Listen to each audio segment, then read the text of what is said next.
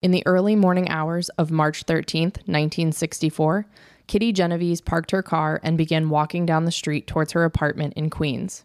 She heard footsteps approaching behind her, and she began to run. She didn't get far before the man caught her and stabbed her in the back. She screamed for help, waking the neighbors, one of whom yelled out the window and scared her attacker away. It was a close call, and had someone gone out to help Kitty, she likely would have lived to tell the tale. But this is an entirely different story. I'm Marina. With me, I have my two best friends, Colby and Laura, and this is Grim.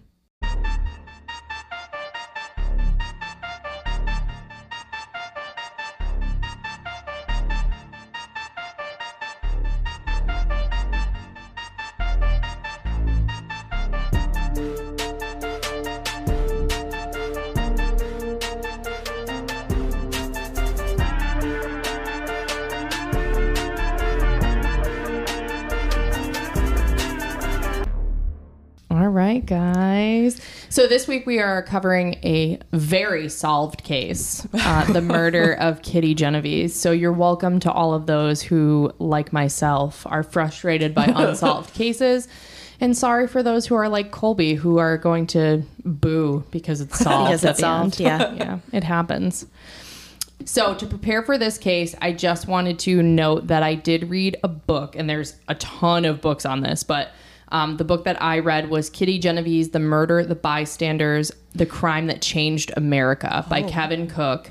And I also watched a documentary that's called The Witness, and that was a documentary involving Kitty's brother, Bill. And then I read various articles and whatnot to piece it all together, but I did want to give credit to those sources because they were big ones. So we'll just jump right in unless anybody has anything they want to talk about. I know Colby already has questions. Yeah, I already had questions. With that opening, I thought, like, did I like pass out for a second? Because you said people heard the attacker, heard her scream for help, and then in the next second, like, I blinked and we were like, she would have survived. So yeah. I was thinking that something good was going to happen here. But did you forget what podcast we do? Yeah, sometimes I think I forget where I am. I do. That's happened a couple times where it's been like you're telling this great story about these nice people, and then I'm like, oh. And they live happily ever after. Yeah. Until a very specific date on at a very specific time. Yes.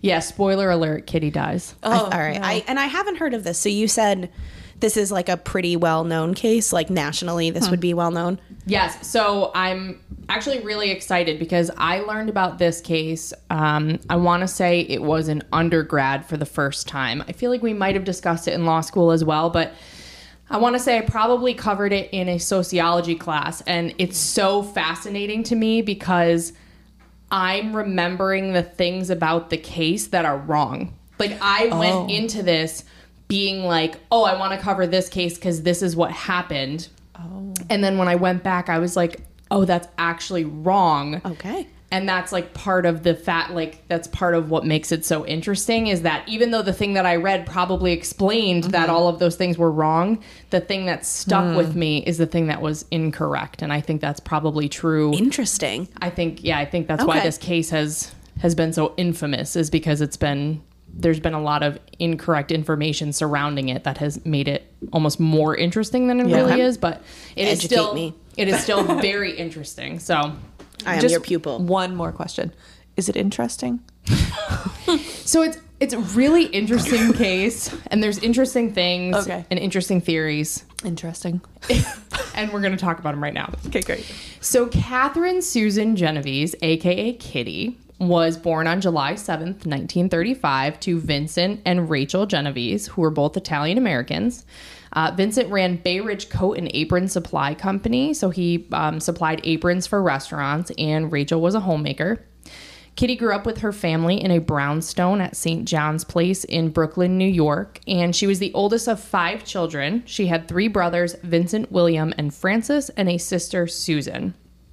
So Kitty was a very well-liked person. She was talkative and popular in school. She did well academically, earning A's and B's. She went to Prospect Heights High, which was an all-girl high school, and there were 23 out of 712 seniors that were named class celebrities, and she was one of them. And she was also named Class Cut Up, which is the 1960s version of Class Clown. But okay. Yeah. So basically, one of her friends from high school said that Kitty was the it person, and it was a privilege and an honor to be part of her clique. Aww. She just was very well liked, and she loved New York.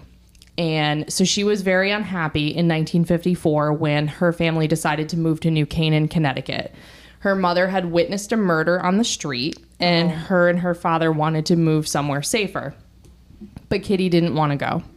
She loved the city. She felt free. She said she'd get a safe job in a safe neighborhood and they could stay in touch. She said she would go visit them in New Canaan and take the train. And they said, okay, you can stay. You can stay. How old was she at this point? She had graduated high school. Oh, okay. All Okay. right. So she was 18. A small tidbit of information. There isn't really a lot of information on this, but around that same time, Kitty was engaged to a man named Rocco, and the two were married in October 1954. The marriage didn't last long, and the two divorced in 1956. Kitty's brother actually contacted Rocco to ask about Kitty's life in New York. You know, he wanted to get more information because they didn't know much about her life after they moved to Connecticut and she stayed in New York. And Rocco said that their relationship would forever remain a mystery. So, a little bizarre. Interesting. So she just had this very, very private relationship and they didn't know him at all? I don't know if the family didn't know him, but they just didn't know about their life in New York. Yep. But it's unclear to me whether Kitty was bisexual or a lesbian, but the rest of her relationships talked about in the books and documentaries that I looked at are with women.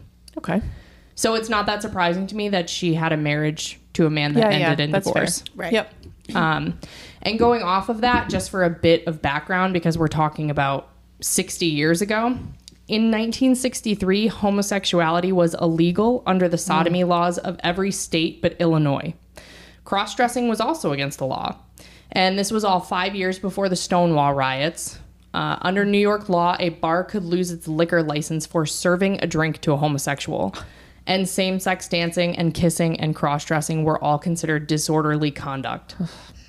So there were underground clubs and bars that were run by organized crime, and they paid off police in order to stay in business. So the gay scene was very secretive during this time, and I think it's possible that Kitty was trying to either hide her true self or just trying to fit in or whatever the case may be. But I thought it was really important to sort of highlight how it was because I can't even fathom that time. Like, that's just not the time that we're currently living in. So thank God. Amen, sister. So after Kitty's family moved to New Canaan, Kitty stayed in an extra room in her grandfather's apartment until she saved enough to rent an apartment of her own. She worked as a secretary at an insurance company, then a waitress, then a hostess at an Italian restaurant, and then a bartender at a pub in Queens. People said she was just the best bartender. We know she was very well liked in high school. She had a great personality. They said that she was the type of bartender that she could go up to someone and cut them off and still get a good tip at the end of the night. Wow. So she just had a way about her. That's a skill. It is a skill. So just a really great person. Now, one of the most famous photos of Kitty that actually is the cover photo on the book that I was reading on Kindle, it's her mugshot. What? Which I did not know that. Yeah, in the picture you actually can see like a little string near her collar, and that's to hold the placard for her mugshot. But so in 1961, Kitty was tending a bar at a place called Queen's Cafe. Her girlfriend at the time, Dee, worked at another nearby bar. And there was an undercover cop who went by Wally who came in and asked Dee if he could place a bet on a horse race. Dee took his money as a favor and called Kitty, who liked to place bets on horses just for fun. She wrote it down and said, if the guy comes in, I'll do it. If not, whatever. So Wally later went to Queen's Cafe and arrested Kitty. He called her over and said, we know all about you and your betting. We know exactly what you're doing. He accused her of being part of this large gambling operation. The cops thought she was part of the Genovese crime family that was involved with running numbers. She got annoyed with them and said, yeah, that's right. I take in thousands a day and I get 5%. And then they arrested her. She's like, no, I was just kidding. Can't you tell by where I'm working right now? Seriously. Yes. So she was annoyed, but then as her court date approached, she got very nervous. She was taking it very seriously because she didn't have a criminal record. She was arrested and charged with operating an illegal gambling enterprise. Her and her girlfriend at the time were convicted and fined $50, which is about $475 in today's money, which not that serious, but again, it was Still a conviction. Mm-hmm. So Kitty lost her job at the Queen's Cafe and went to work for Ev's 11th hour, which is where she worked until she died. At the ripe old age of 99, right? Yes, correct. In her sleep of natural causes. Correct. Except not. So this is in 1963. So this is 2 years after her arrest. Kitty was working as a bar manager at Ev's. She was working 2 shifts a day. Typically worked the day shift from 9 to 6. I think as a bartender, and then she also helped with the books as a bar manager. And it was around that time that she met her girlfriend, Mary Ann Zelanko. So March 13th, Kitty met Mary Ann at one of the underground clubs called the Swing Rendezvous, which the cops called a girl bar. Kitty used the pickup line, "Don't I know you from somewhere?" Mary Ann said she had heard better pickup lines, but Kitty was a looker, so she went with it. They danced and had drinks together. At some point, Kitty slipped into the crowd, and Mary Ann lost her, and she was disappointed because they didn't really exchange information. 4 days later, on March 17th, Mary Ann came home to a note on her door that said, "I'll call you at 7, the phone across the street."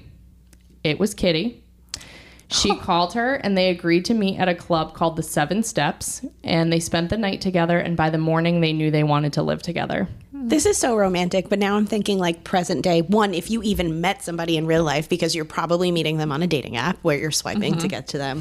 But like things were just so much more romantic. Like a random letter, you would think it was a stalker right now if you came home and it was like, pick up this phone at 7 p.m. tomorrow. You'd be like, I'm gonna die today. Today's when I die. That's when you hear 7 days. yeah, exactly. That's when Samara comes for you. Guys, don't talk about her. This was like, this is just so cute. Okay, It is, and I think that basically when they were talking at the Swing Rendezvous, I think Mary Ann said, where she lived, basically. Okay. And Kitty found her, which again, like nowadays, that's like a super stalker move, but it was like so romantic. It's so cute. I think, and it's like a love at first sight sort of thing. It's like a week later, they're ready to move in together. They lived in a motel room for 2 weeks before they found a 1-bedroom on Austin Street in Kew Gardens, next door to the Long Island Railroad Station. Kew Gardens was a safe neighborhood. People left their doors unlocked. Parents let their kids play outside. There hadn't been a murder in years. And a cop said the usual complaints were kids knocking over trash cans. The apartment was one of 14 in a 2-story faux Tudor building. So it looked like it was like that white and brown that you'd see in like Switzerland. There were businesses on the bottom, apartments on top. There was a laundromat, a bookstore, a coffee shop, a TV radio shop, a liquor store, a pharmacy, and at the southeast end, there was a pub. Everything you need. Yeah, that sounds pretty cool. I want to live there. So the Kew Gardens? Kew Gardens. Okay. Mm-hmm. We may want to wait before we put it in our applications, I think. Sounds like there might be an apartment that's discounted, yeah. One may be available. One may be available. If I travel back to the 60s when this happened. Correct. So Kew Gardens was quiet, basically, except for Bailey's Pub, which was open until 4 a.m. most nights. As you would expect with a bar, there was often music and arguments that could be heard in the apartments. And there was also a large apartment building across the street called Mowbray Apartments. And there were fights outside the bar, mostly yelling matches, and the neighbors learned to ignore it. And they would also hear, sort of domestic disputes. They'd see a man and a woman. They'd assume, husband, wife, or domestic, and they would, turn a blind eye because that's what you did in the 60s. Oh, I feel like this is an important piece of information. It's just information. I'm just giving you information. Okay. So, as I mentioned, other than Bailey's Pub, the neighborhood was quiet and perfect. So Mary Ann and Kitty moved into Kew Gardens and were very happy together there. They had disagreements, sometimes like any couple, and I had to include this because I know that you guys will appreciate Kitty as a human being more with this grim fact. After one fight that Kitty and Mary Ann had, Kitty went and bought Mary Ann a dog to apologize. And they named him Andrew. Perfect. Apology, Andrew. Yes. So I just felt like, somebody that buys an apology dog, I just felt like you guys would really relate to her. I would accept that. Yes. You would accept a dog Yes. as an apology? Marianne used to visit Kitty's family in New Canaan with her, but Kitty's family assumed they were just roommates, or they knew and ignored it because, again, it was the 60s. Kitty's father would ask her when she was going to settle down with a man, and Kitty's response was basically that she was making good money and didn't need a man. I like Go it. Kitty. And Kitty was making good money, and she was saving up and wanted to open an Italian restaurant, which she obviously never got the chance to do. So, let's talk about what happened. The night of the murder, Marianne was working at a nightclub called Club Chris. She finished her shift, had dinner, went bowling with a friend, and then went home to her and Kitty's apartment. Marianne read for a while and then went to bed around 11:30. Kitty was working that night at Ev's. The crowd died down around midnight, but the owner liked the bar to stay open until around 3 or 4. Kitty went to get dinner with one of the regulars. I too often eat dinner around midnight, 1 o'clock. Yeah. She returned before 3 and told the bartender he could close for the night, and she headed home. So now we are talking about the early morning hours of Friday the 13th. Oh, never a good day. No. This is a particularly bad day. So the night of Kitty's murder, between 1:30 and 2 a.m., a man named Winston Mosley was out driving through the city hunting. Around 3 a.m., he was thinking about turning back home and was ready to do so when he noticed Kitty get into her red Fiat, and he followed her home. If Kitty had closed the bar earlier or worked later or ate dinner slower, she might still be alive. Winston watched Kitty park at the Long Island Railroad station, and he parked his car at a bus stop half a block up. He pulled on a stocking cap and hurried towards the railroad lot after her. Kitty locked her car and began walking to her apartment. The local drugstore and coffee store had been closed for hours. The second-floor apartments were all dark. The street was quiet. Kitty saw a man on the other side of the lot and started walking quicker. This was around 3:20 a.m. Kitty headed towards the side of the building on Austin Street that was lit with street lamps. As she was walking, she heard footsteps behind her, and she began to run.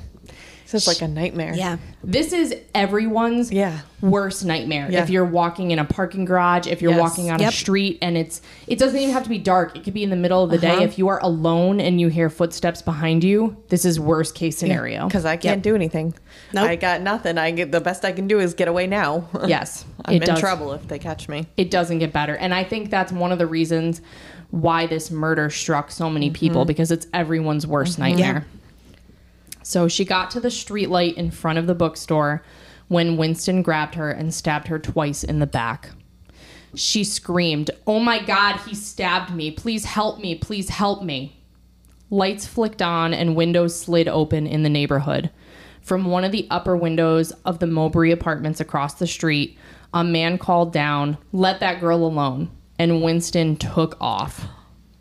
He retreated towards his white sedan parked up the street. He backed his car into the shadows so people couldn't see him or read his license plate. He took off the stocking cap and put on a fedora hat with a feather, and he waited. He wanted to finish what he started, but he was expecting to hear sirens or see people coming down to tend to Kitty. The neighbors went back to bed, and Kitty stood up. She made her way around the side of the building to get to her apartment. Had she headed in the other direction toward Bailey's, her neighbors would have still been able to see her. But she headed around the other side towards the railroad tracks, and it was dark in the back of the building, so people couldn't see her anymore. And they went to bed. She was about 20 feet from the entrance to her apartment, but she felt like she couldn't make it that far, so she walked into the closer stairwell. And now this is one of those stairwells. The door opens and there's it's not a lobby, but it's like a vestibule. There's like that small entrance on the bottom, and then there's stairs that go up to apartments at the top. Yeah. Okay. And I'll post pictures of this area on the Instagram for people to see. No one came outside, so Winston went back to look for Kitty. He thought she may have been in the train station's lobby, but it was empty. The coffee house door was locked. He tried the next door, and he found Kitty on the floor at the foot of the stairs. Despite punctured lungs, Kitty screamed loud enough to alert the neighbor whose apartment door was up the stairs. To stop her from screaming, Winston stabbed her in the larynx. He stabbed her breast so deep he cut 2 of her ribs. He was blindly stabbing her, and she was trying ferociously to defend herself. Carl Ross, the neighbor whose apartment was at the top of the stairs, peeked out and saw Winston on top of Kitty stabbing her. Winston looked up at him, and Carl closed the door. Carl peeked out again, and it was still happening, but he never intervened. Once Kitty stopped moving, Winston raped her. When he couldn't keep his erection, he penetrated her with the knife blade he had used to stab her. Nope. Ugh. He orgasmed and then stole the $49 from her wallet before taking off. The crime lasted about 33 minutes, from 3:19 to 3:52 a.m. Kitty's neighbor, Sophia Farrar, heard what happened and found Kitty in the hallway. When she tried to open the door, Kitty's body was in the way. Kitty was still conscious and thrashing, but Sophia was able to get in and calm her down, and she held Kitty as she lay dying. Ugh. Sophia said she could feel the knife wounds in her back and saw that her black leather gloves were all cut up. Kitty did not survive her injuries. At 4:25 a.m., an ambulance arrived for Kitty's body. Police woke Mary Ann to tell her what happened, and Mary Ann went down to the morgue to see Kitty. She sat outside on the bench, and police said, "We're going to take you home now." And Mary Ann was in such shock, she said she needed to wait for Kitty first. An autopsy performed on Kitty showed that she had been stabbed 13 times. She had 9 stab wounds in front and 4 in the back, and she had suffered a stab wound in her throat. She had several slashes on her right hand, cuts on her fingers from defending herself. They said her stab wounds were oblique and jagged, indicating that she was twisting to defend herself and avoid each stab. Her cause of death was a bilateral pneumothorax, which means that air escaping from Kitty's punctured lungs filled her chest cavity, compressing her lungs and suffocating her. What an awful... I mean, the entire thing is awful, but what an awful way to die. Detectives interrogated Mary Ann for 6 hours. And they weren't asking her about the crime or anything like that. They were asking her about her relationship with Kitty. Of course they were. And Mary Ann admitted that they were lesbians, which she said she's always regretted because they had no right to that information. The police found it relevant because they felt that there was more jealousy in homosexual relationships than in straight relationships, so more chance for violence.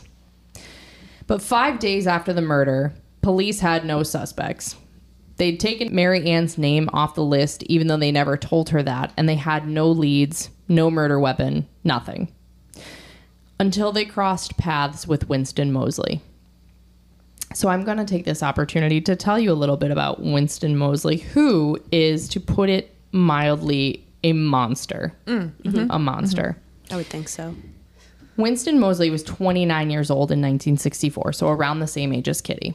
He worked at a business machine company called Ray Graham, punching data cards. He was married to a woman named Betty and lived with his 2 sons and 5 German Shepherds in South Ozone Park in Queens, which that's a lot of German Shepherds. It's a lot of dogs, yeah. It is. Winston was the only child of Fanny and Alfonso Moseley. His mother described his childhood as blissful. She said he was potty trained at 4 months, which I call bullshit. Yeah. And that he could read before he entered the 1st grade. His mother got him involved with painting, poetry, and music. And he was tested later in life and had an IQ of 135, which would classify him as moderately gifted. When Winston was 9 years old, his mother told him that she had a cancerous tumor in her belly and needed surgery. Fanny went to the hospital, but never came home. Oh, she didn't die. Oh. What? Where'd she go? His mother was just sick of her husband and living in Harlem, so she went to the hospital and then left them to go to Michigan. Oh my gosh. Okay. Oh. Wow. Okay. I can't imagine. I'm laughing. It's not funny at all. I can't imagine that as a child. No. Like, and I don't think that he was told that she died. It was just like she went to the hospital. And that was it. And she just didn't come back. She abandoned them. His father said he couldn't raise him alone, so he shipped Winston to Michigan to live with his maternal grandmother. And when Winston was around 10, his father told him he wasn't his real father and that he was the product of an extramarital affair, which devastated him. Yeah, really. Was that true? We assume? Or I believe you so. Believe it's true? Okay. Oh. At the age of 16, Winston lost his virginity to one of his aunts, who was bored with her husband. Oh. He slept with his aunt on and off for 2 years. Yeah. I wouldn't say it's a great childhood. No, I would not say blissful. No. He was Blissless. a maid. He was a maid monster. That's kind of what it sounds like. When he was around 26, Winston married his wife, Betty, in 1961. They had a son, Mark, the next year. Winston also took in a baby who belonged to Winston's 14-year-old cousin. Betty and Winston planned to adopt the baby as a favor to the family. And Winston's mother actually came back into the picture 2 decades after she left. And Winston not only forgave her, he invited her to move in with him and Betty. What? So ignoring how screwed up his childhood is, Yeah. like, it sounds like he has it together. Yep. Right now. He has a wife and kids. He's got these dogs. Interesting. He's got this great life. He forgave his mom. Yep. Sounds like he's on the right track or like a healing path. You would think like good for this guy. He got his life together. Right. Yep. I didn't write this in my notes, but I did find this very interesting. I don't think that his father helped the situation. So after his mom had moved back to New York, his father would drive around with a handgun, like looking for the mom, and he wanted to protect his dad. So he would go, give me the gun, daddy. I'll take care of mommy for you. What? And I don't think he ever meant to actually do anything, but he was trying to protect his father from himself. Again, I don't think the dad helped. Well, I'm the precedent the father is setting. Well, first of all, like mom abandoned you, so I'm sure that bakes in some issues into you from an early age. But then your dad's on a crusade hunting your mother down. Yeah. Yeah, not great role models. Not great. So on March 18th, Winston was spotted carrying a TV out of another man's home. When confronted, Winston said he was helping the owner move. He was calm and casual, whistling as he did it. The neighbor called to ask if the owners were moving, and they said no and called the police. So I read 2 accounts of this. One is that the neighbor went to Winston's car and disabled it before returning to his apartment. Winston came back to his car. When it wouldn't start, he just got out and started walking. 2 officers pulled up next to him in response to the call from the neighbor, and the cops frisked him and found a screwdriver in his pocket. They searched his car and found 2 TVs, a few small appliances, and a stack of porn pictures and magazines. He identified himself as Winston Mosley, and the police arrested him. The other version that I heard is that when the neighbor confronted him about what he was doing, Winston took off running.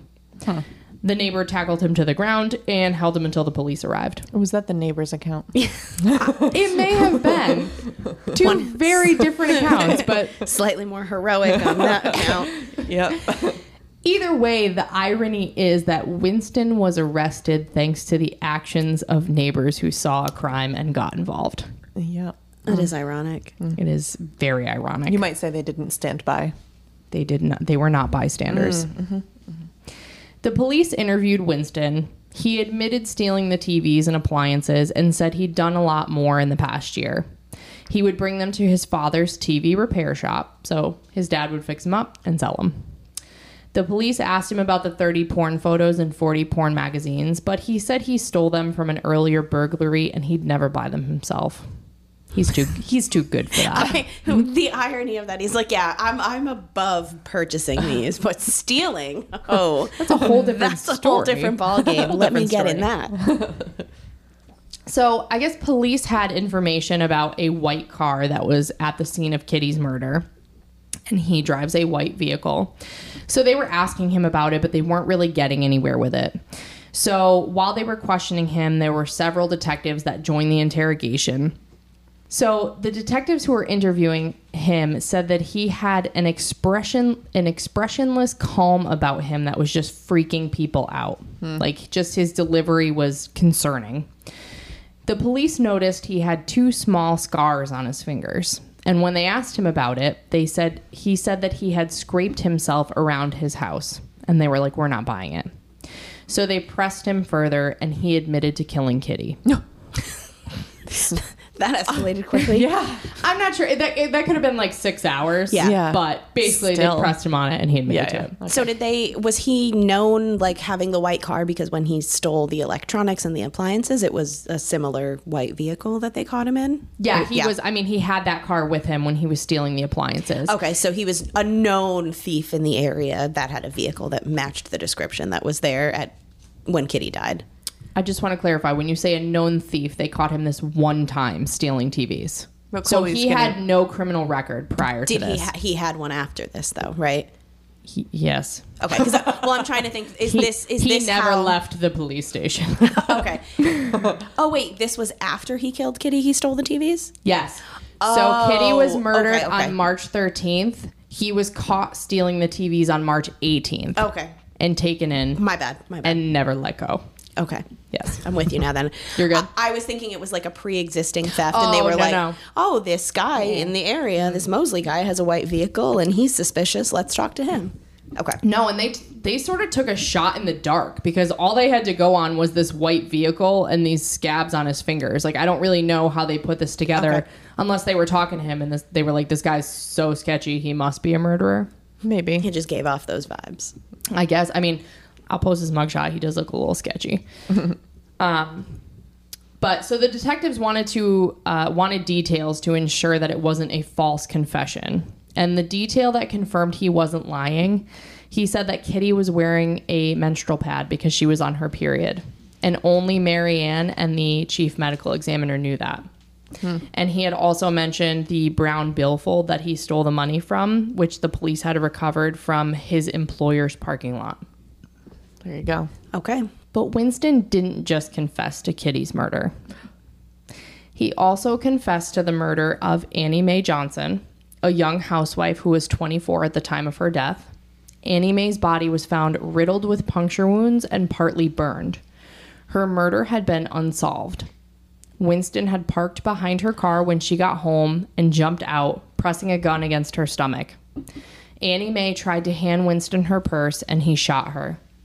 Winston said Annie Mae handed him her keys and asked him to help her get into her house. Winston helped her, then shot her 3 to 4 more times. He then rolled her body into the house where he would rape her. He performed oral sex, then he lay on top of her. He was unable to get an erection and got mad. He covered her body with wadded newspapers, shoved her scarf between her legs, and lit the scarf on fire to make sure her privates burned. Then he went home to his family. Oh. And the detectives who were explaining this, he was admitting all of these gruesome details as if he was explaining what he ate for breakfast. Just laid it all out there for him. I see why he didn't leave the police station. Yeah. At this point. Yes. Me too. Yes. So police were actually confused at first. They said Annie Mae hadn't been shot, per the coroner. And the cops were screaming that he was lying about this. He was lying about Kitty. They were mad. They said Annie Mae had been stabbed with an ice pick.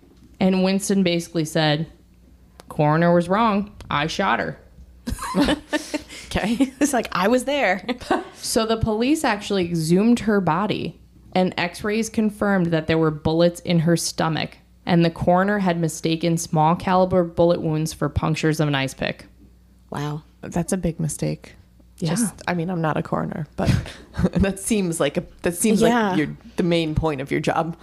Yeah. Well, I mean, I don't think they normally x-ray bodies, but No. No, it's just crazy. But you don't I have just, to worry about like extra x-rays at that point. I just find it so crazy that they were like, you're lying. And then they're like, oh, you just solved that case extra for us. Yep. So thank you so much. Winston also admitted to killing Barbara Kralik, who was only 15 at the time. The catch is that somebody already confessed to that murder. Alvin the Monster Mitchell had already confessed to killing Barbara. She had been found alone in her bedroom, stabbed repeatedly, close to death. Before dying at the hospital, she gave a vague description of her attacker, which seemed to resemble Alvin, a troubled teenager who she had known and had visited her often. The police cut off questioning, but it was too late. The Daily News released an article on March 22nd with the headline, "To Admit Same Slaying, Baffle Cops." The assistant DA put the Alvin Mitchell case on hold. So on March 23rd, Abe Rosenthal, city editor for the New York Times, had lunch with the police commissioner, Michael Bull Murphy. Abe wanted to talk about these dual confessions. So Abe casually said, "How about that double confession? What's that all about?" Murphy dodged the question, since a double confession makes the police look bad, and said, "Brother, that Queen story is one for the books. 38 witnesses." He was talking about the Kitty Genovese case. 38? Rosenthal asked. 38, the commissioner said.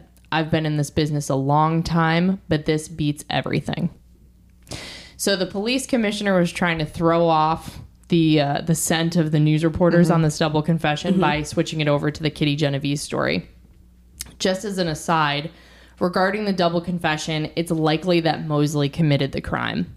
Mitchell Alvin confessed to the murder of Barbara Kralik after 50 hours of interrogation, and he quickly recanted his confession. His first trial ended in a hung jury, 11 votes for acquittal, 1 for conviction. Winston testified at that trial, admitting to the murder. On retrial, Mitchell was found guilty and served 12 years, 8 months in prison. Where was Winston during that trial? Winston refused to testify in the second trial. Alvin insisted on his innocence throughout. And Winston had confessed to her murder with the same certainty he had with the other murders and denied committing another unsolved double homicide. So he wasn't just randomly confessing to crimes. So it was likely that he was the true murderer. And it just blows my mind that the state put on blinders and was like, nope, we've got this case. It's a done deal. We've got a confession, and tried this guy twice. No. I mean, the fact that they went after him again after they had a hung jury, 11 acquittals, because Winston testified that he murdered her, that just I guess it annoys me. I'm annoyed that they can't use the previous evidence or witness statements. Right. It's a brand new trial, and he wouldn't testify again. It's a stupid rule. Yes. So going back to the information that the police commissioner gave Abe Rosenthal. So their lunches are typically off the record, but Abe basically told him that he wanted to put a reporter on it, and the commissioner agreed to sort of play ball with him. So Abe Rosenthal assigned Martin Gansberg to write an article about Kitty. On March 27th, Kitty's murder got 4 columns on the front page that caught everyone's attention. Part of the article read, "For more than half an hour, 38 respectable, law-abiding citizens in Queens watched a killer stalk and stab a woman in 3 separate attacks in Kew Gardens. Twice the sound of their voices and the sudden glow of their bedroom lights interrupted him and frightened him off. Each time he returned, sought her out, and stabbed her again. Not one person telephoned the police during the assault. One witness called after the woman was dead." Kitty was already 2 weeks old when the story ran, but it was picked up by newspapers all over the world. Kitty's murder was 2 weeks old, I think. Yes. Yep. She was indeed 2 weeks old. And then some. Didn't I say Kitty's murder was already... No, you did not. Oh, well, Kitty's murder was Check the already tapes. 2 weeks old. Yep, we got that. Let's go back. I am blown away that no one called the police, and I realize that's the point of what we're headed toward talking about. But again, I understand not going out to try to help. What am I going to do? To try to help someone. But boy, that's what I'm angry about. Yeah, especially the man Carl, maybe was his name, Ross, who opened his door twice and didn't do anything. We're gonna break this down. We're gonna break this down because everyone agreed this was Kitty's murder became the symbol for urban apathy. That it's dangerous to live in the city. You're alone. No one's going to help you. No one cares. But the Kew Gardens residents were upset because upon investigation, the Times may have slightly exaggerated the article. Oh. Mm-hmm. So they got this number 38 from the witnesses that were interviewed by police. They think that's where the number came from. The prosecutor, preparing his case, interviewed the witnesses for trial. Of the 38 referenced by police in the Times article, only about 5 or 6 heard and saw enough to know that Kitty was in mortal danger.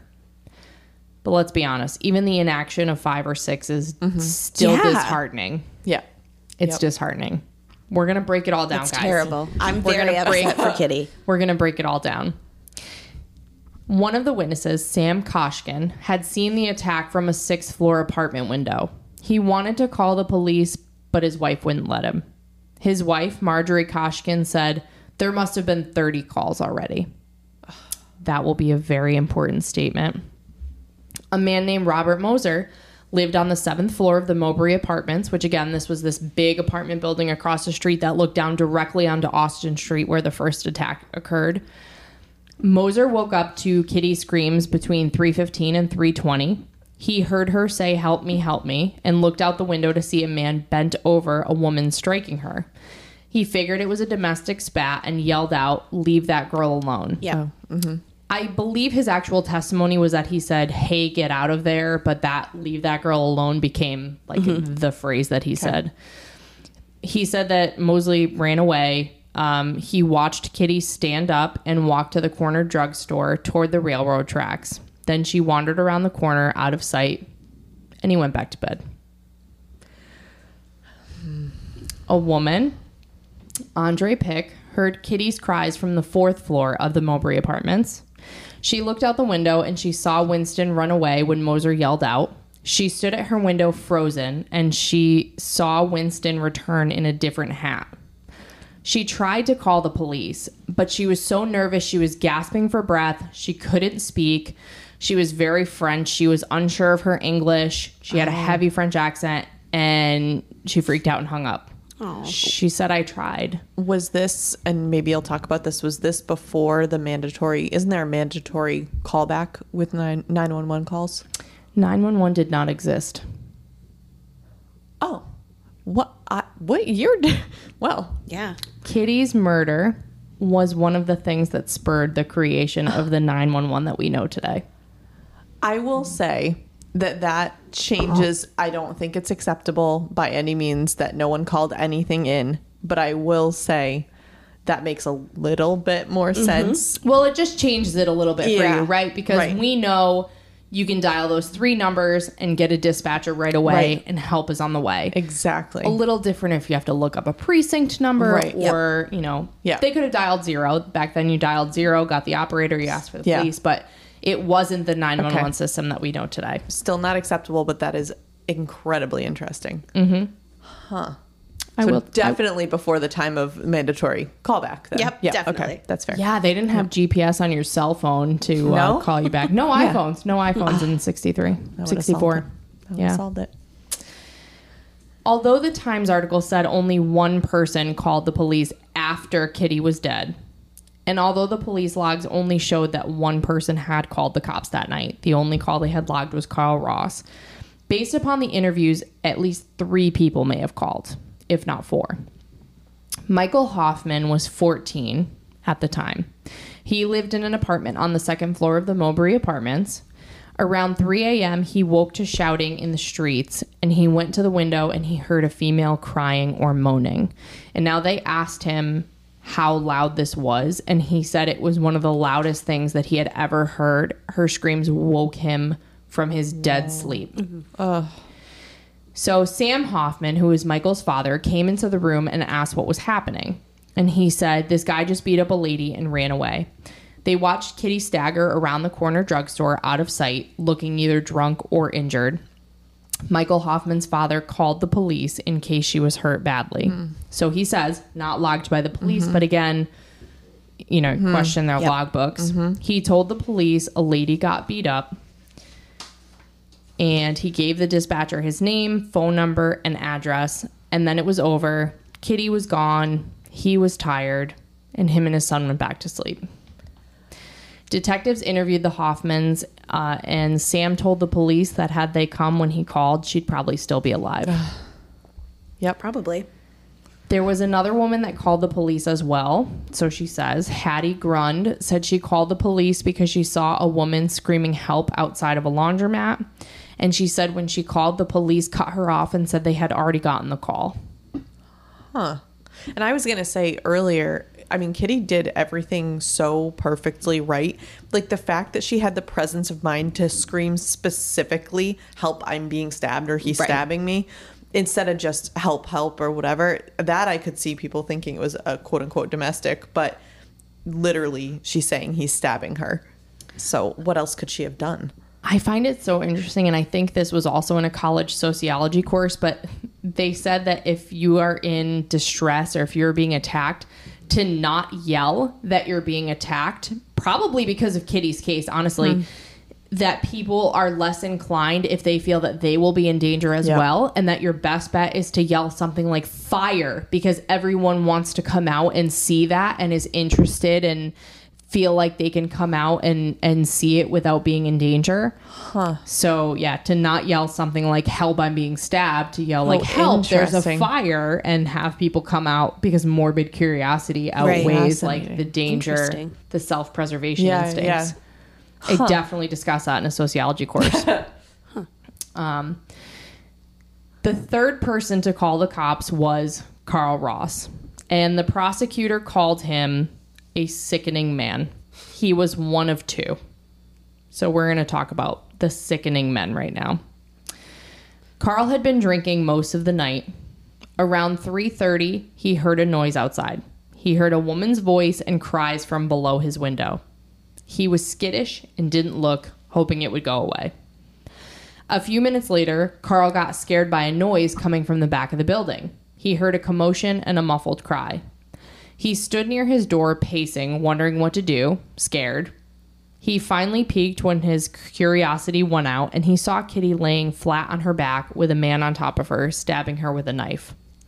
The man looked up at Carl. Carl panicked and closed his door. When the detective spoke to Carl, he tried to downplay his role. He initially told police about the screams he heard on Austin Street, but then he changed his story and said he hadn't heard any noises before he heard the noise in the hallway. He also told police he never saw anyone stabbing her, which the detectives and the prosecutor knew he was lying, because he had called either a friend or a girlfriend, I saw it both ways, before calling the police and told them that Kitty was being attacked. They asked him how he knew it was Kitty if he hadn't seen anything, and he pivoted and said he cracked his door just to listen a little bit. Winston Mosley disagreed with Carl's account. He said he was lying between Kitty's legs and he heard the door open at the top of the stairs. He looked up and saw Carl Ross looking at him. And then he said Carl shut the door quickly, peeked out again, and that was the end of it. You know, I feel like Winston is the one telling the truth through all of this. Just like a monotone, a truthful confession about all of it. I'm going to go with him. Same. Yeah. Carl finally admitted that he had heard and seen more than he wanted to. He was drunk and scared of the attacker. He was scared of the knife, scared of the police who would ask him who he was, what he saw, why he sounded drunk. After he had called the girlfriend or the friend, that person that he called said, "Don't get involved." Carl didn't accept that. He called another neighbor, Carol Tarantino, and said he should call the police, but he didn't want them coming to him in his apartment. So Carol said, okay, call from my house. So he had to get there. He didn't want to go out the hallway where Winston was with the knife.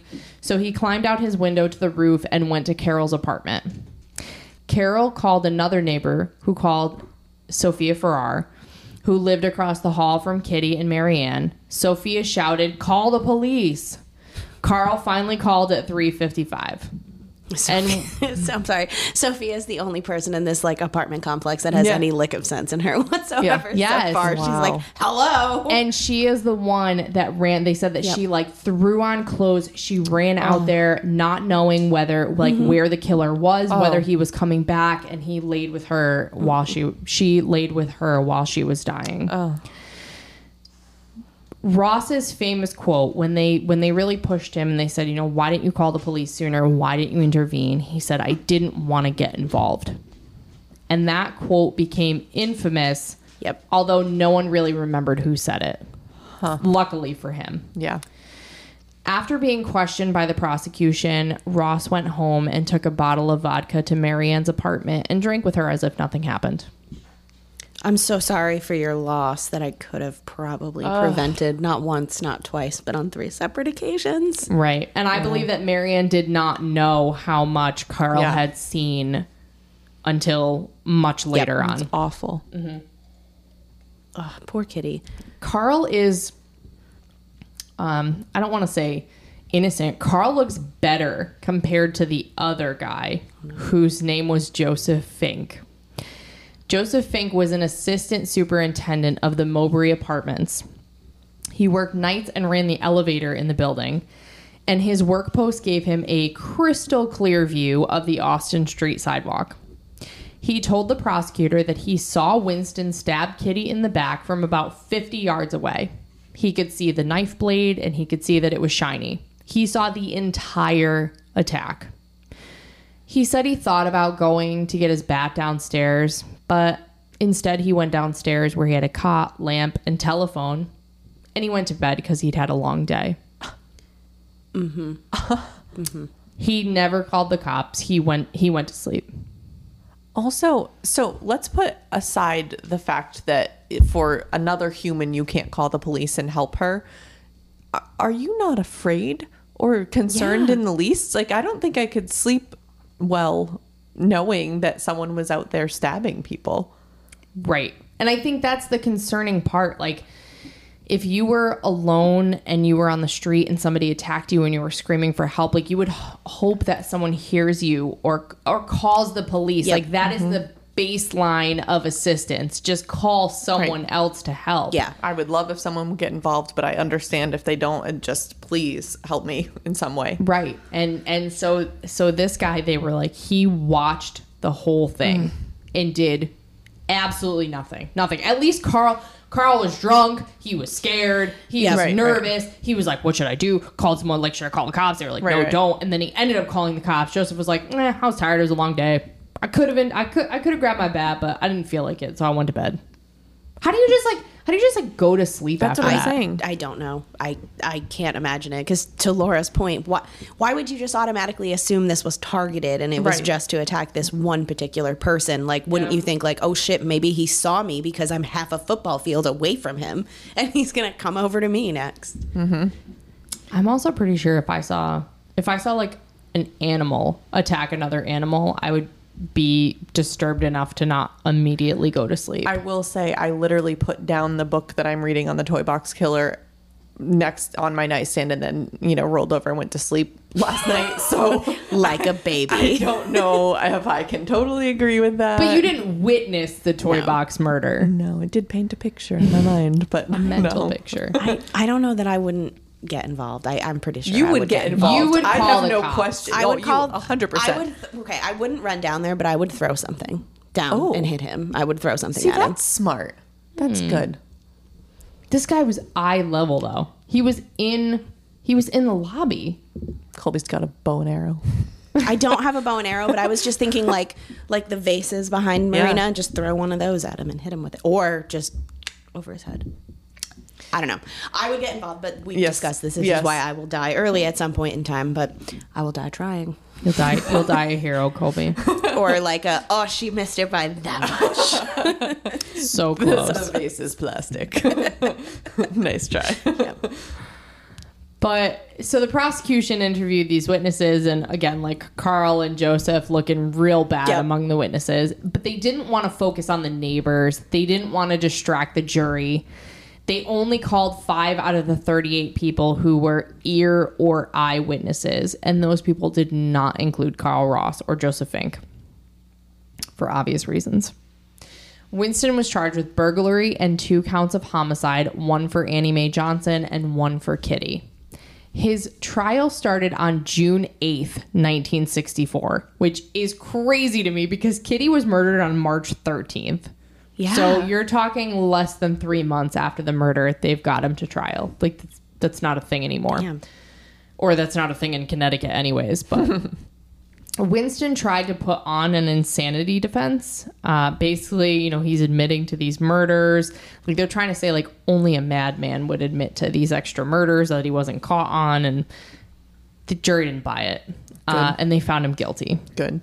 The judge said, quote, "I don't believe in capital punishment, but when I see this monster, I wouldn't hesitate to pull the switch myself." Damn.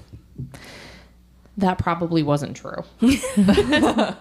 So during the penalty phase, the judge would not allow any psychiatric evidence in mitigation of a death sentence. And the judge said that the jury had rejected his insanity defense and found him sane enough to be guilty during the trial, so that ship had sailed. The defense attorney's son believes that the judge was building reversible error into the case. That way, the public would be happy and Mosley could still escape death. Excuse me? Yes, please ask your questions. We have questions. Yes. Go ahead. What is it? Reversible error. Reversible error. So the reversible error that they were saying he built into the case. So he was actually against the death penalty. He was trying to say that he's for it. This guy's a monster. He's trying to appease the public because the public was so mad. But he made a decision in the case, not allowing the psychiatric evidence that they're saying he knew would cause a reversal on appeal. So that he came out looking the best in the end. So basically, he told the public, listen, I would pull the switch on this guy if I could. Like, let's sentence him to death. Get him to death. No psychiatric evidence. Screw you. This guy's super guilty. He's totally sane. Knowing that not letting that evidence in, it would get reversed later on. So the guy wouldn't be sentenced to death, but he would be in the newspapers being a capital punishment judge against this defendant. Gotcha. Without actually doing it. Without actually doing it. Wow. Does that make sense? Yes, it does. Okay. And that actually is exactly what happened, because in 1967, the New York Court of Appeals ruled that he should have allowed the psychiatric evidence in, and his sentence was commuted from death to life in prison.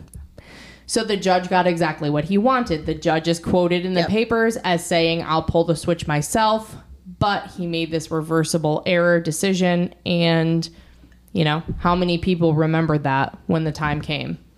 Just the lawyers. Yeah, just the nerdy lawyers looking up those articles. So it gets a little wild.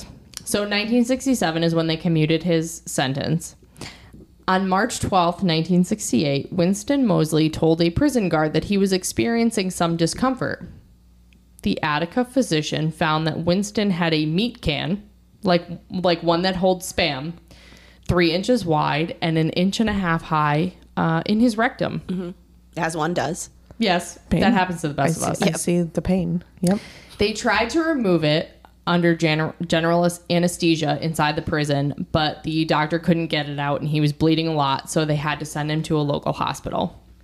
In fact, they were like, we don't even know how he got this up there. Like, he would be in excruciating pain. I'm just trying to think of how one gets a Spam can there. You need a lot of lube. And he was in prison. Where did it come from? Carefully. Where did he get the Spam in the first place? I think you could from buy commissary. Yeah.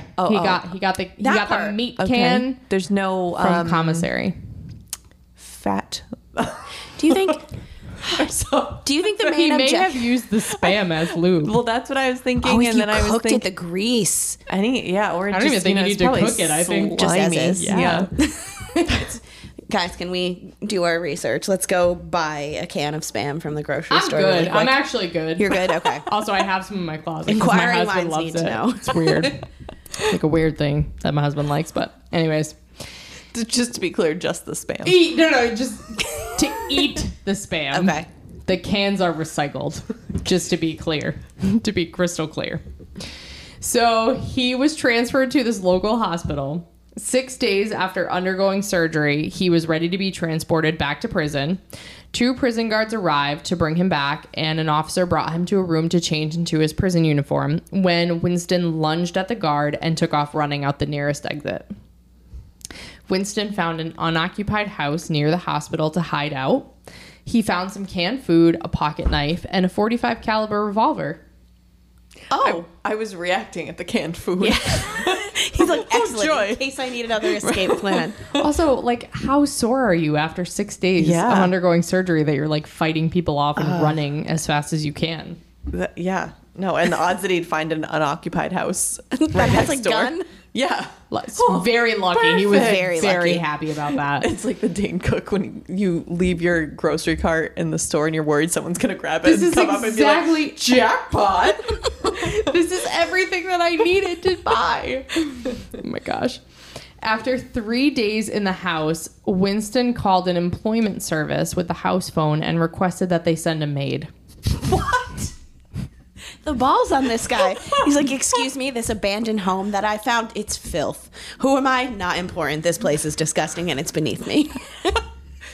This looks like the place of someone who would purchase porn.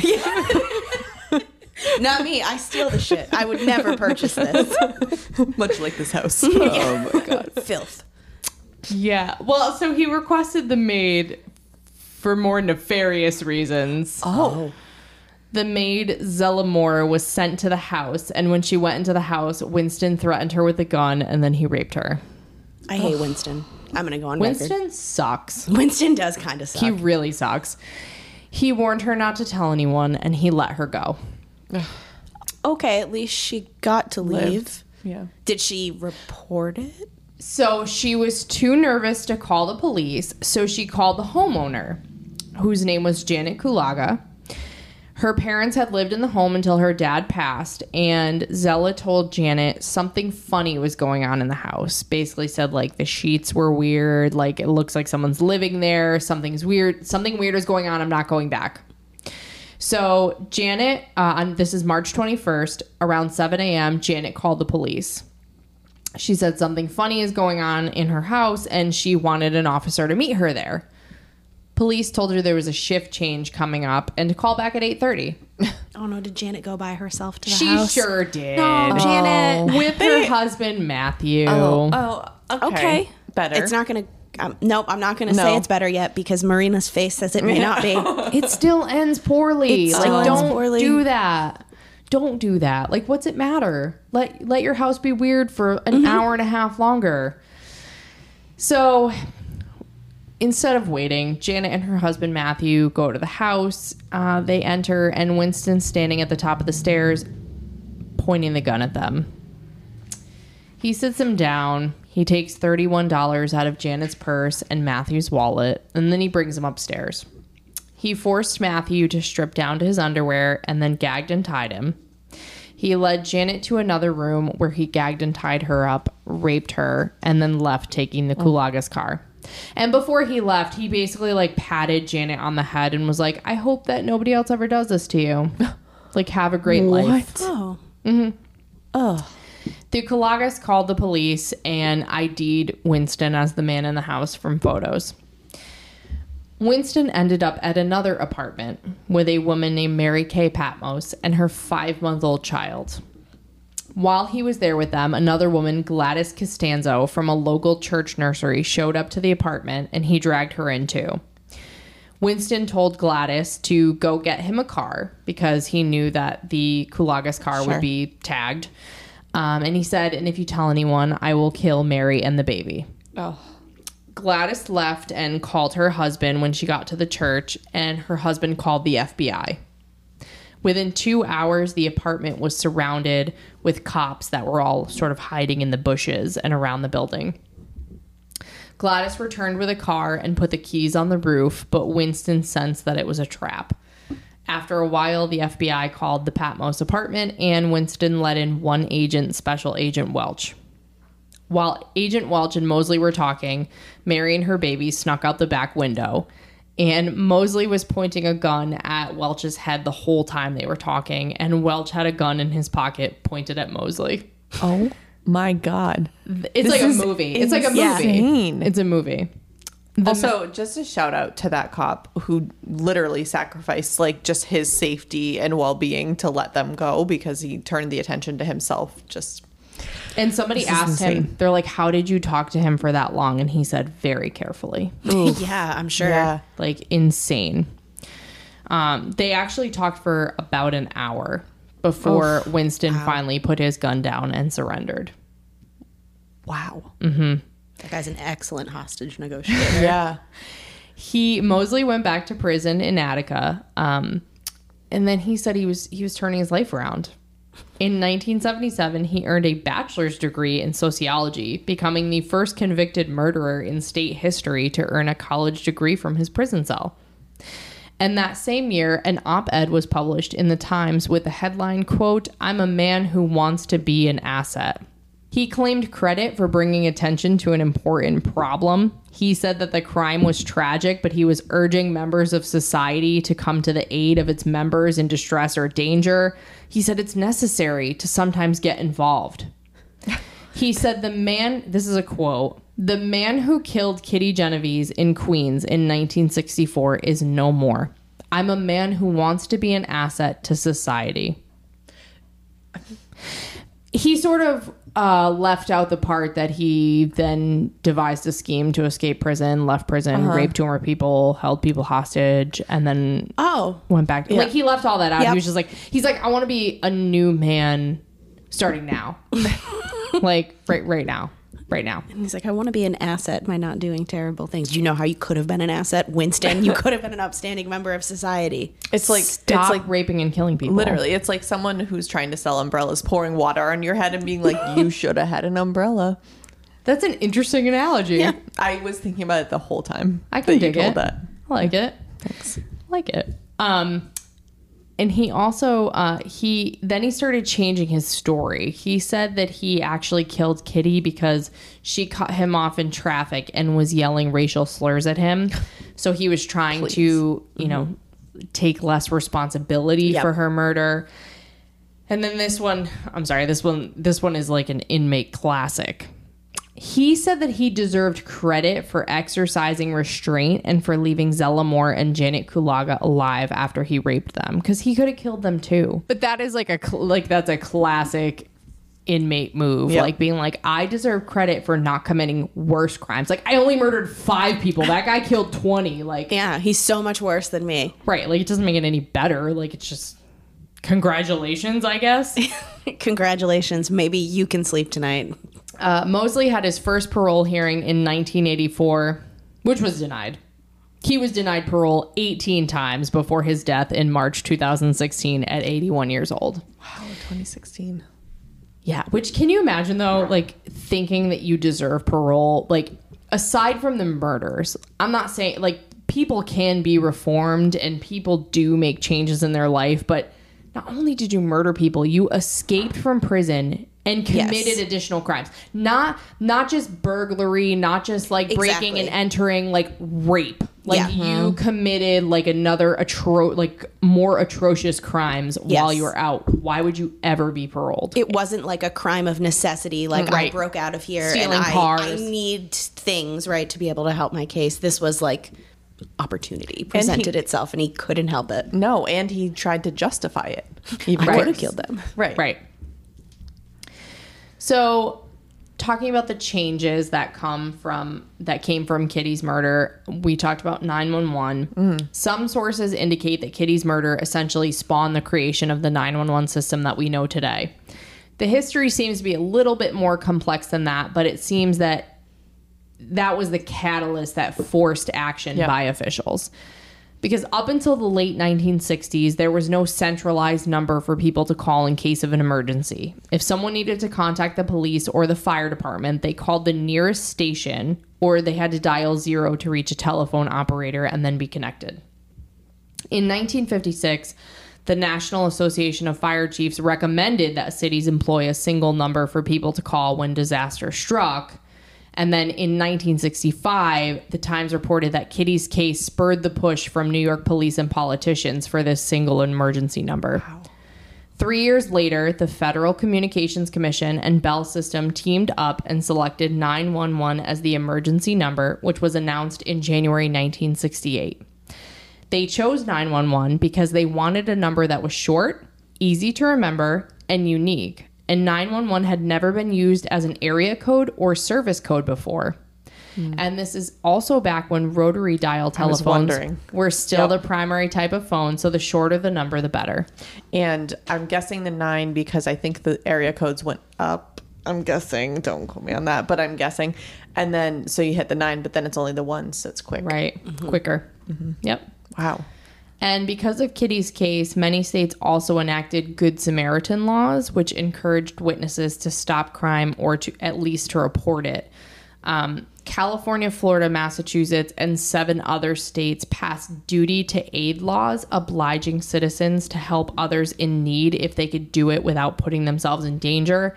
I think that number is higher now, but I actually don't think that those laws are actually enforced.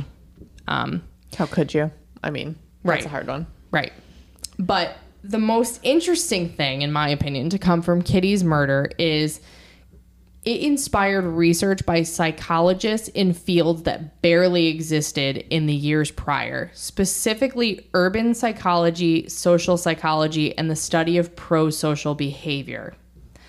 The most well-known psychological principle that stemmed from Kitty's murder is the bystander effect, which has also been called Genovese syndrome. Oh. The bystander effect was first studied and popularized by two sociologists at Ohio State University who conducted a variety of experiments and published a report in 1968 called The Unresponsive Bystander. John Darley and Bibb Latane began their research with smaller, low-risk experiments. They asked random New Yorkers for directions, and they threw frisbees around Grand Central Station. Most bystanders were suspicious and pretended not to notice these individuals, which, I mean, we would too. Mm-hmm. Then they stepped it up. They created scenarios where it appeared that someone who intervened may be at risk for physical injury or death. What they found was that people were more likely to act if there were less bystanders or less perceived bystanders. So the more people around, the less responsibility any one person felt to act. Can I give a stupid example of this? You bet. Email at work. I learned you're not supposed to email like 15 people and be Nobody like, responds. Hey, can anyone do blah, blah, blah? You put like one or two people or call them out. So that's obviously a very, very stupid example, but it makes me think of that. And then it makes me also think of the fact that you say perceived bystanders. Mm-hmm. So like, I mean, who knows who was awake and who was home in that scenario. But if I'm sitting there, was that called the person who was like the wife, right? Who said 30 other people must have called. Yep. Wow. So they also staged a scenario in which a thief went and stole an envelope full of money from a classroom desk. They found that most of the witnesses in the room pretended that nothing had happened. In fact, people that had clearly watched the theft occur specifically said they had not seen anything. In another study, participants were told different things about how many other people were involved in a certain scenario. So participants were alone in a room waiting for instructions, and some were told that there were 4 other participants, 1 other participant, and some were told that they were the only participant. While giving instructions, the instructor pretended to suffer a seizure. The instructor actually said, "I'm gonna die, help." There was an assistant placed in the hallway, so all the people had to do to help the instructor was just walk outside and tell the assistant that someone needed help. For those who were told they were the only participant, 85% told the assistant that the instructor needed help. For those who were told there was 1 other participant, 62% acted. The rate plummeted for those in a group. For those who were told there were 4 other participants, only 31% acted. What's the reasoning in this scenario? There's no danger to you as the participant. Why wouldn't you act? What are you doing? Sitting there watching? I mean, you're not like in your apartment closing your shades and by yourself. You're in the same room, right? Well, so I think it's over a speaker, so you can't see the instructor. You're hearing it come in. Because I think that distancing is very important. But again, it's the distribution of responsibility. In people's minds, they think, well, there's 4 other participants. Somebody else must have told them. I do happen to think that Colby and I, and you as well, are built a little differently. But I cannot fathom, in that email example or in the reporting example, I'd be like, hey, you might have already, we get now yet another, apparently too many work examples, but, and another stupid one. But if somebody makes a mistake in an email or a mistake on a meeting, I'll send a note and say, hey, you probably got this from 40 other people, but just letting you know. And that's an email mistake.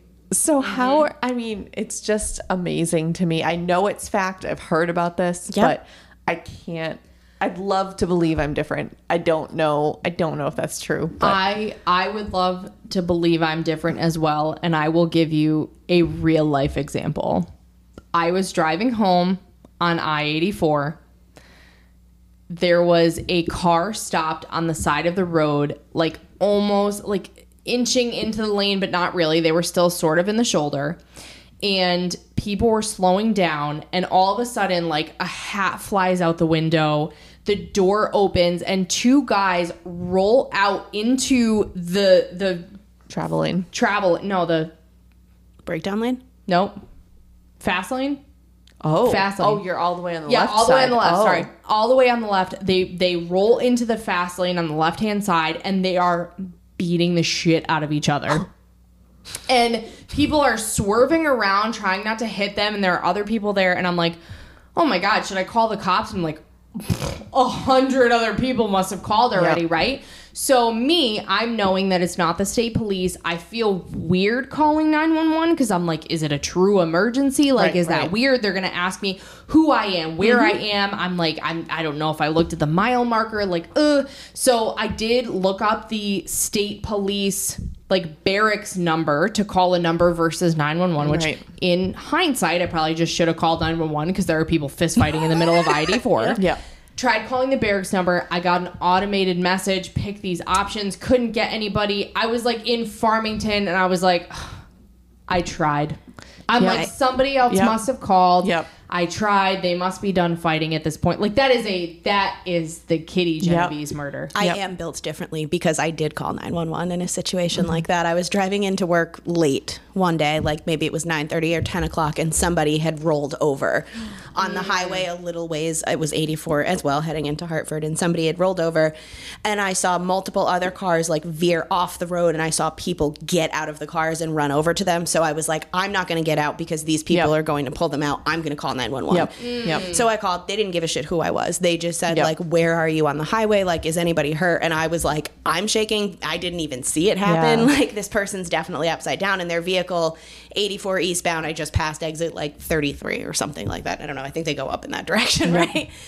So I did, but I don't know what happened to that person. That's what's wrong with me, is I want to know, like, the follow-up of it. I feel like I'm somewhere in between both of you, because I remember, it was when I was like 17. I had just gotten my license, and it was back in New Hampshire, and I had come around a corner, and there was a car pulled over and a motorcycle on its side and a person on the road. And so I do an assessment and figure out, like, has somebody else, can I see, like, if I see someone pulled over and I see them on a cell phone, I'm like, they're good, they're fine. Calling. If I see, now again, when I see other people, I'm like, all right, they literally have pulled over, they're with them, they're fine. So this one, nobody else had pulled over. I pulled over at the same time as someone else, and the other person called 911, but I had pulled over, and then I was like, I guess I have nothing to do. I didn't see it. I mean, I didn't see the accident. I didn't see anything, but I'm somewhere in between, because it's, but it does make it like, if I have assessed, so it's almost the perceived bystander. If I've assessed that other people have done it, and I could for sure be wrong, then I think that I'm fine and I don't need to do anything. So it's so fascinating. I think that I am so paranoid that it would happen to me and nobody would call or report it, that I am, like, going the extra mile, because if I were in that situation, I would want somebody to say it. I will say for sure, after this, the police are gonna be like, you need to chill. The person was going through the Dunkin' Donuts drive-thru. They're gonna be like, Laura, everything is fine. They live here. It's like I tell my dogs, it's not your yard. Oh my gosh. Relax. I do think it's hard, though, because I'm reflecting on every weird experience I've ever experienced and trying to figure out if I should have called 911. And my husband and I were going to dinner the other night, and we pulled out onto the main road near us, and we saw a man. Now, people walk down that road, but not frequently, and there aren't sidewalks there. It's not a pedestrian road.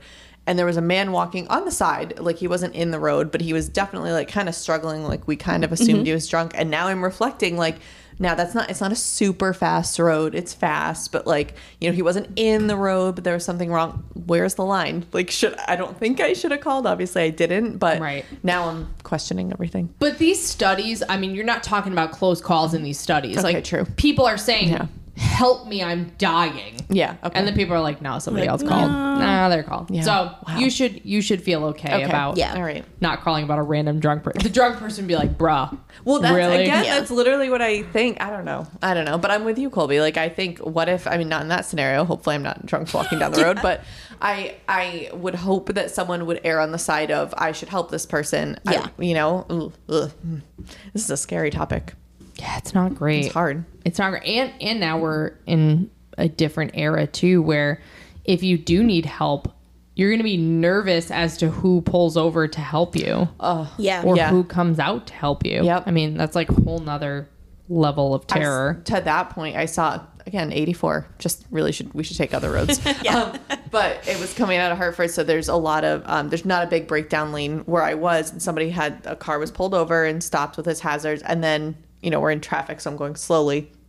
And I drove past that, and I see a woman walking, and I thought to myself, geez, I was all the way in the left lane, so I couldn't really get over anyway. But I was thinking, like, man, that's a really scary, like, we weren't going that fast on the highway, but that's scary. She probably ran out of gas. Yep. She's probably walking to the next exit, which is not a great spot, and I thought ever so briefly to myself, geez, I should like to see if I can make my way over and see if she needs a ride. And then I thought to myself, what I can't risk what if it's somebody who could take advantage of me or harm me or some crazy thing. It's all a scheme and they have someone waiting, and unfortunately that's what you think. And that's maybe this is why all the murders happened in the 60s and 70s. Just saying.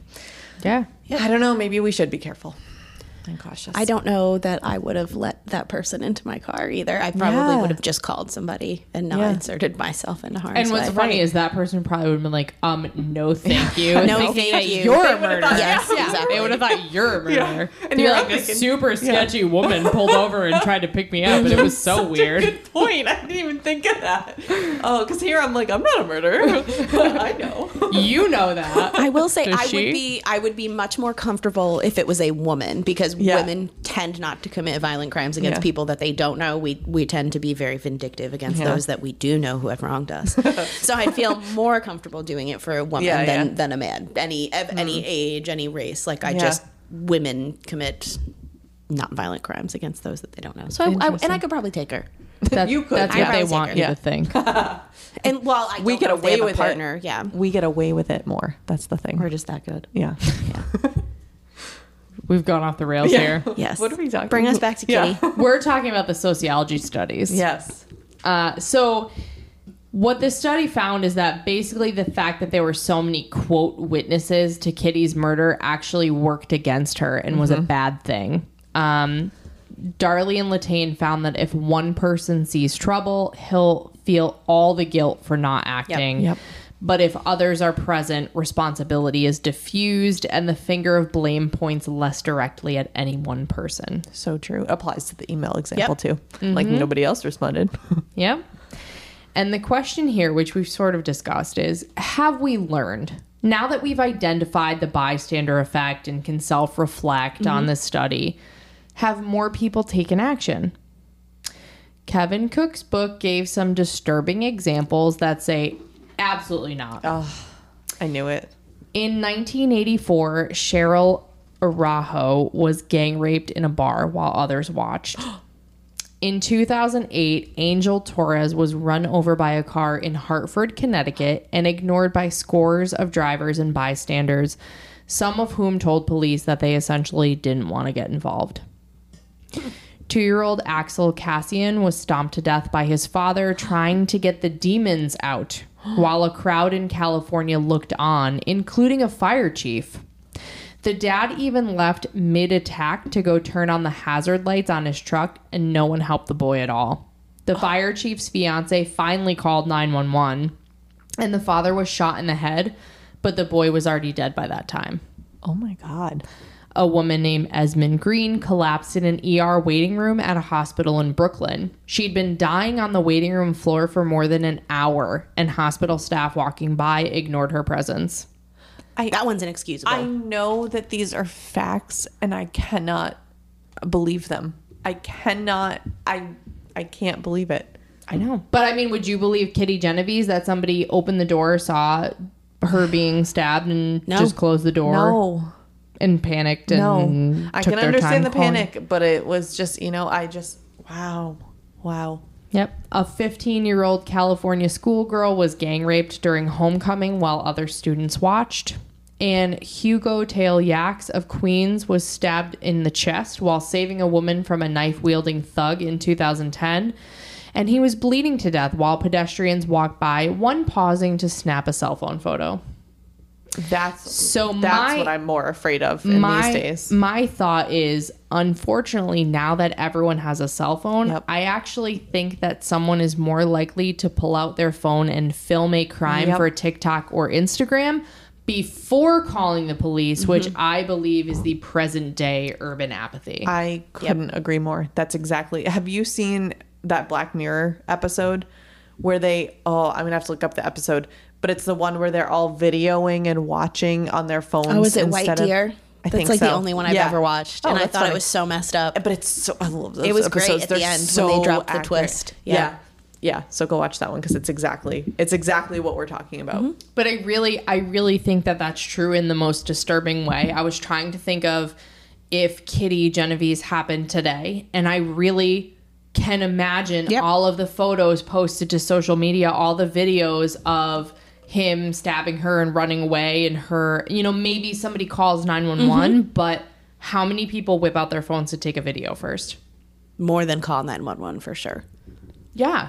And video it first. I mean, like, we see videos all the time, and my husband's like, why are you recording this? Like, shouldn't you be on the phone with the police? Like, it's... And I think the underlying, besides the whole likes and the grip that social media has on us, it is ultimately the bystander effect, because someone else is going to come in and do it. Someone else will take care of it. Right. I'm recording it for the police. Somebody else is calling 911, I'm sure. Wow. So that was Kitty Genovese. And speaking of Instagram, I'm just kidding. Speaking of the grip that social media has on people. Oh, that was good, though. That was good. Thank you. Guys, if you are enjoying listening to Grim, please rate and follow us wherever you listen to podcasts to make sure you don't miss any episodes. We love all the love and support. It keeps us going, guys. Makes our day. You don't even know. We're on Apple Podcasts, Spotify, Google Podcasts, Stitcher, and Amazon Music. Laura's dancing. Looks like she wants to say something. No? No, I like the end of it. You just have a nice ring to the platforms. That's all. I was dancing to it. Follow us on Instagram at Grim Crime Podcast for information on future episodes and case photos. If you want to send us a case suggestion or just say hi, which shout out to our listener who emailed us a book suggestion. We love you so much. Thank you. We really appreciate it. You made our day. Yes. From South Africa. You can email us at grimcrimepodcast@gmail.com and listen, learn, and stay alive. Until next time, Gremlins, we love you. Bye.